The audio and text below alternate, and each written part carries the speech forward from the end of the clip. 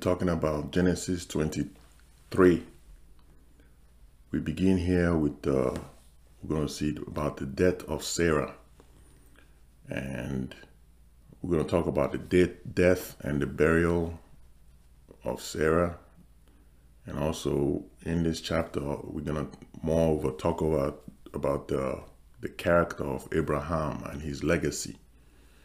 And throughout Abraham's character, we will see the position of this man as he relates to the people around him and as he relates to the place that was called a stranger to be in, to live in. And in this chapter also, you see the attitude of the believer as with Abraham. And we are to consider ourselves strangers in this world. We are pilgrims and strangers, and we are all passing through, and we are not in a hurry to leave this earth, but we are also not eagerly to stay. And here you will see Abraham's attitude, how he presents himself and what he looks forward to concerning the city in the millennial kingdom. What is his hope? And all these things we'll discuss it in this chapter. And here we begin with verse 1. It says in verse 1, and it says, and Sarah was 127 years old. These were the years of the life of Sarah. And Sarah died at Kirjath-Arba. The same is Hebron in the land of Canaan. And Abraham came to mourn for Sarah and to weep for her. And Abraham stood from before his dead and spake unto the sons of Heth, saying, I am a stranger and a sojourner with you. Give me a possession of a burying place with you, that I may bury my dead out of my sight. Attention called here that Sarah was 127 years old, and she had to be buried there. And in that land, because in that land, the hope for Abraham is in the millennial kingdom, that God will raise Abraham.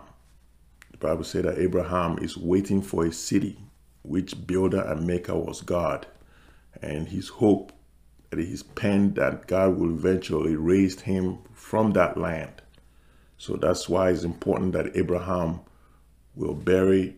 So and later Caleb will took over this land in the book of Joshua. But here is the burial place that Abraham came to mourn his wife, his dead wife Sarah, and to weep for her. Also here you see Abraham is very sorrowful, but he came here to do the formalities of this burial with his wife. And here he spoke unto the sons of Heth. And here Abraham considered himself as a stranger. He says, I am a stranger in the land of Canaan. And also God has called Abraham stranger.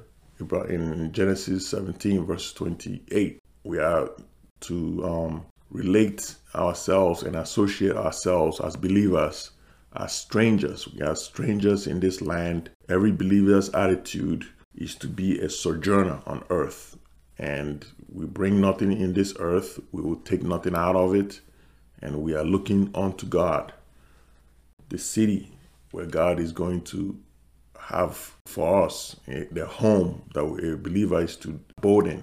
And then moving on in verse 5, it says, and the children of Heth answered Abraham, saying unto him, hear us, my Lord, in the choice of our sepulchres. Bury thy dead. None of us shall withhold from thee his sepulchre, but that thou mayest bury thy dead. They say, hear me. They call him a mighty prince. You say, you are a mighty prince among us. And here you see the respect that these neighboring countries and neighbors had with Abraham, the children of Heth. And Abraham had a lot of influence at this time. This is his legacy. This is who he was. And then in the land, the influence he had in the land. Also remember back, the king of Abimelech came and made it because he see God in Abraham's life, and Abraham was a great mighty prince, and this king came and made a covenant. But here now, these people are confirming about Abraham, who he was. This is his legacy. It says, you are a mighty king. You are a mighty prince among us. And we will not withhold any sepulchre, meaning the grave, tombstone. We will not withhold our tombstone with you. And you are to bury your dead. Say, bury your dead, because you are a mighty prince. And because this man, Abraham, became influential in the land of Canaan. And to make a reference to it, you look at Genesis 13 verses 2. It says, Abraham was very rich in cattle and in silver and gold. But here, this is his material. He was very rich for material, purpose here. But in Genesis 14:14, it says, and when Abraham heard that his brother was taken captive, he armed his trained servants, born in his household, 318 men, not including elderly or women and children. But you see, he had a lot of influence, and he also have manpower around him. So we're talking about how great Abraham was. He was rich in silver and cattle, and he had servants. He had manpower with him. Material, manpower. And if you look at also in later on, we're going to see Genesis 24 verse 35 about his chief servant's testimony about who Abraham is. His chief servant is Eliezer, and this is what his testimony said concerning Abraham. He says in Genesis verse 24 and 35, it says, and the Lord blessed my master greatly, and he has become great, and given him flocks and herds, and silver and gold, and men servants and maid servants, and camels and asses. You see, this is why these people call Abraham a mighty prince. You say, you are a mighty prince. And also, in addition to that, you have king of Abimelech that came and made a covenant with Abraham. And then it said that God has blessed you. God has anointed you. Swear by my family that you do right with me. You see. And this is who Abraham turned out to become. He was a mighty man. And here, most people don't respect, naturally, people don't respect poor people. They always look at, well, I won't say that, people who don't have material wealth. Most people look at things that are material, but here Abraham not only had material, but he had what he called character. He had a character with him, and he had great influence. And he came here to bury his dead, Sarah, after she has passed away in the funeral. So in verse 7, it says, and Abraham stood up and bowed himself to the people of the land, even to the children of Heth. And he communed with them, saying, if it be your mind that I should bury my dead out of my sight, hear me and entreat for me to Ephron, the son of Zoar, that he may give me the cave of Machpelah, which he had, which is in the end of his field. For as much money as it is worth, he shall give it to me for a possession, for a burial place among you. We're talking about Abraham, his influence, but you know that here you see this man is also a humble man. And he bowed himself to these people. It says, even the children of Heth. So he comes here and he bowed himself to the neighboring countries and the neighboring people around him and the Canaanites that were around him. And in his character, in his humility, he asked to commune with the people of the land of Canaan.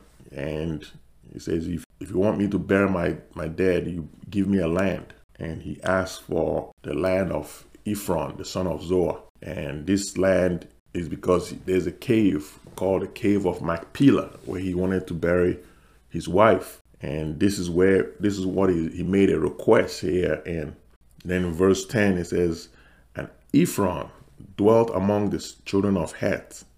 And Ephron the Hittite answered Abraham in the audience of the children of Heth, even of all that went into the gate of his city, saying, nay, my lord, hear me. The field give I thee, and the cave that is in it, give it to you in the presence of the sons of my people. Give it to you, I give. Bury your dead. See? And Ephron came out of the crowd and he says, bury your dead. Put nothing between me and you. And then he says, in his respect and his admiration, in other words, he says, I sincerely give this land, and I give not only the land, the cave that is in it. I give you in the presence of my people. I give it to you openly. And here, Ephron must have been an old man, because he says, I will give you in the presence of the sons of my people. In other words, this may be an old man speaking to Abraham.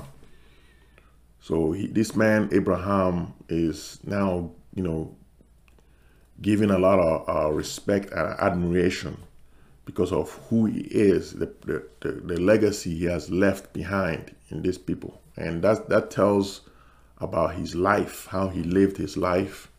He lived his life honoring those around him. And now he's receiving this respect among the youths around him also.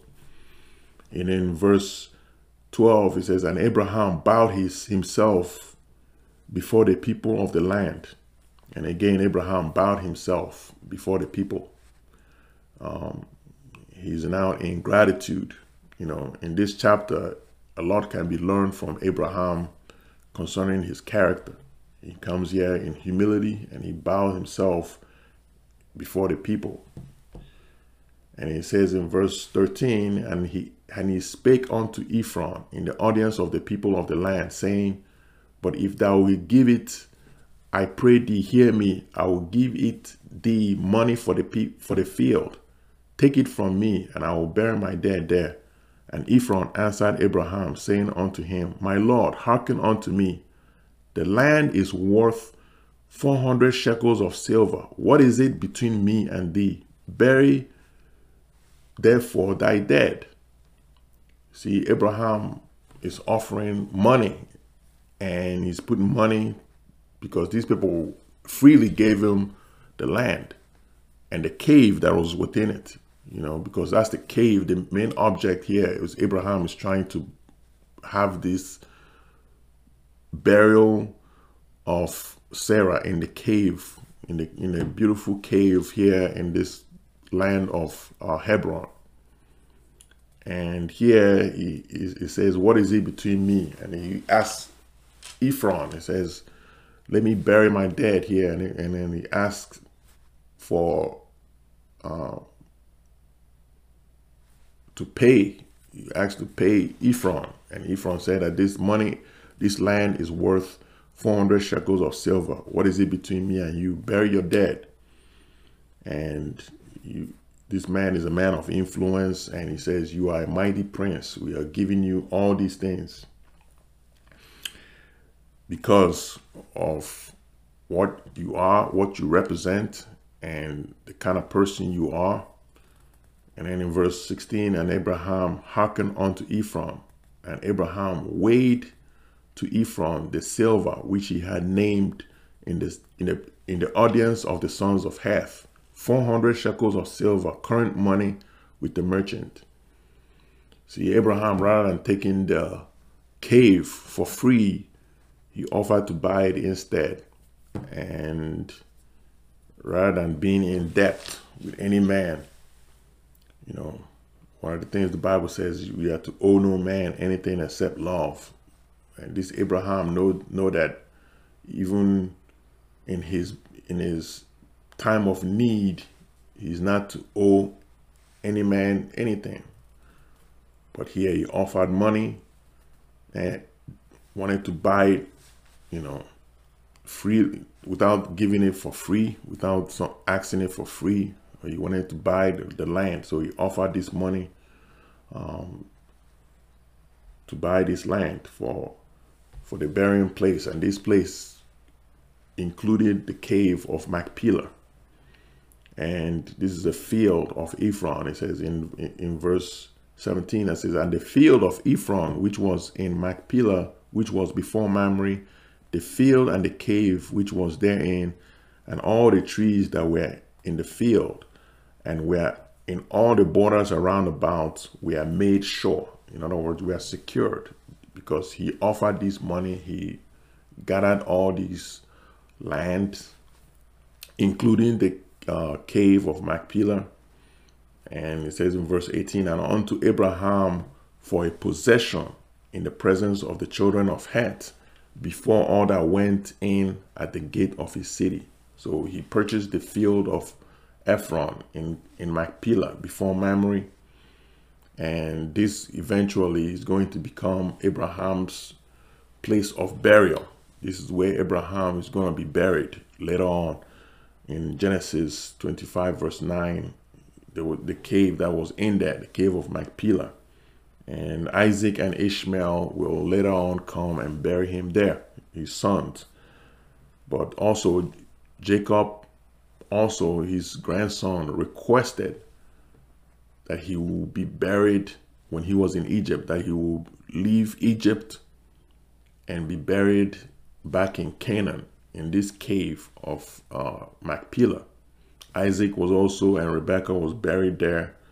But here you have also Joseph was also taken, his bones were taken from Egypt to the burial place in Canaan here. But here now is a place for Sarah. This is where Abraham purchased for his wife Sarah, which is in Genesis, here in Genesis 23 verses 18, where Abraham finally possessed this land in the presence of the children of Heth. And moreover, it says in verse 19, and after this, Abraham buried Sarah his wife in the cave of the field of Machpelah before Mamre. The same is Hebron in the land of Canaan. And he buried Sarah there in the cave, cave of the field of Machpelah. It says this place is before Mamre, and this is the land of Hebron, in the land of Canaan. And it says in verse 20, and the field and the cave that there is in were made sure unto Abraham for possession of a burying place of the sons of Heth. You see, it was made sure. This was a secure word, made sure. Now it's a seal of proof that Abraham rightly purchased this land. And this is a seal of proof. And the main thing for Abraham now is that he has secured this land, and this is going to be the place that he's going to be buried. He's not to leave Canaan. And God forbidden them to leave Canaan. This is the land that they are to take and die in. And Abraham, this is the land that he's going to be raised. All the patriarchs of the Bible are going to be raised in this land. So that's why of the importance of them having a secure land where they can die and be buried, and that Abraham believed that one day God will raise him up in this land, and that God is going to do that in the millennial kingdom. In the millennial kingdom, God is going to raise Abraham and all the patriarchs from this land called Mamre, in the Hebron, in the land of Canaan. Well, we'll continue on with Genesis chapter 24. We're going to continue on with Genesis 24, but here you see the death of Sarah, and also in his you see the life of Abraham and the position of believers, where we are to position ourselves. We are strangers, and we are sojourners in this land. And we begin again, as I said, in Genesis 24. Until then, precious saints, God bless.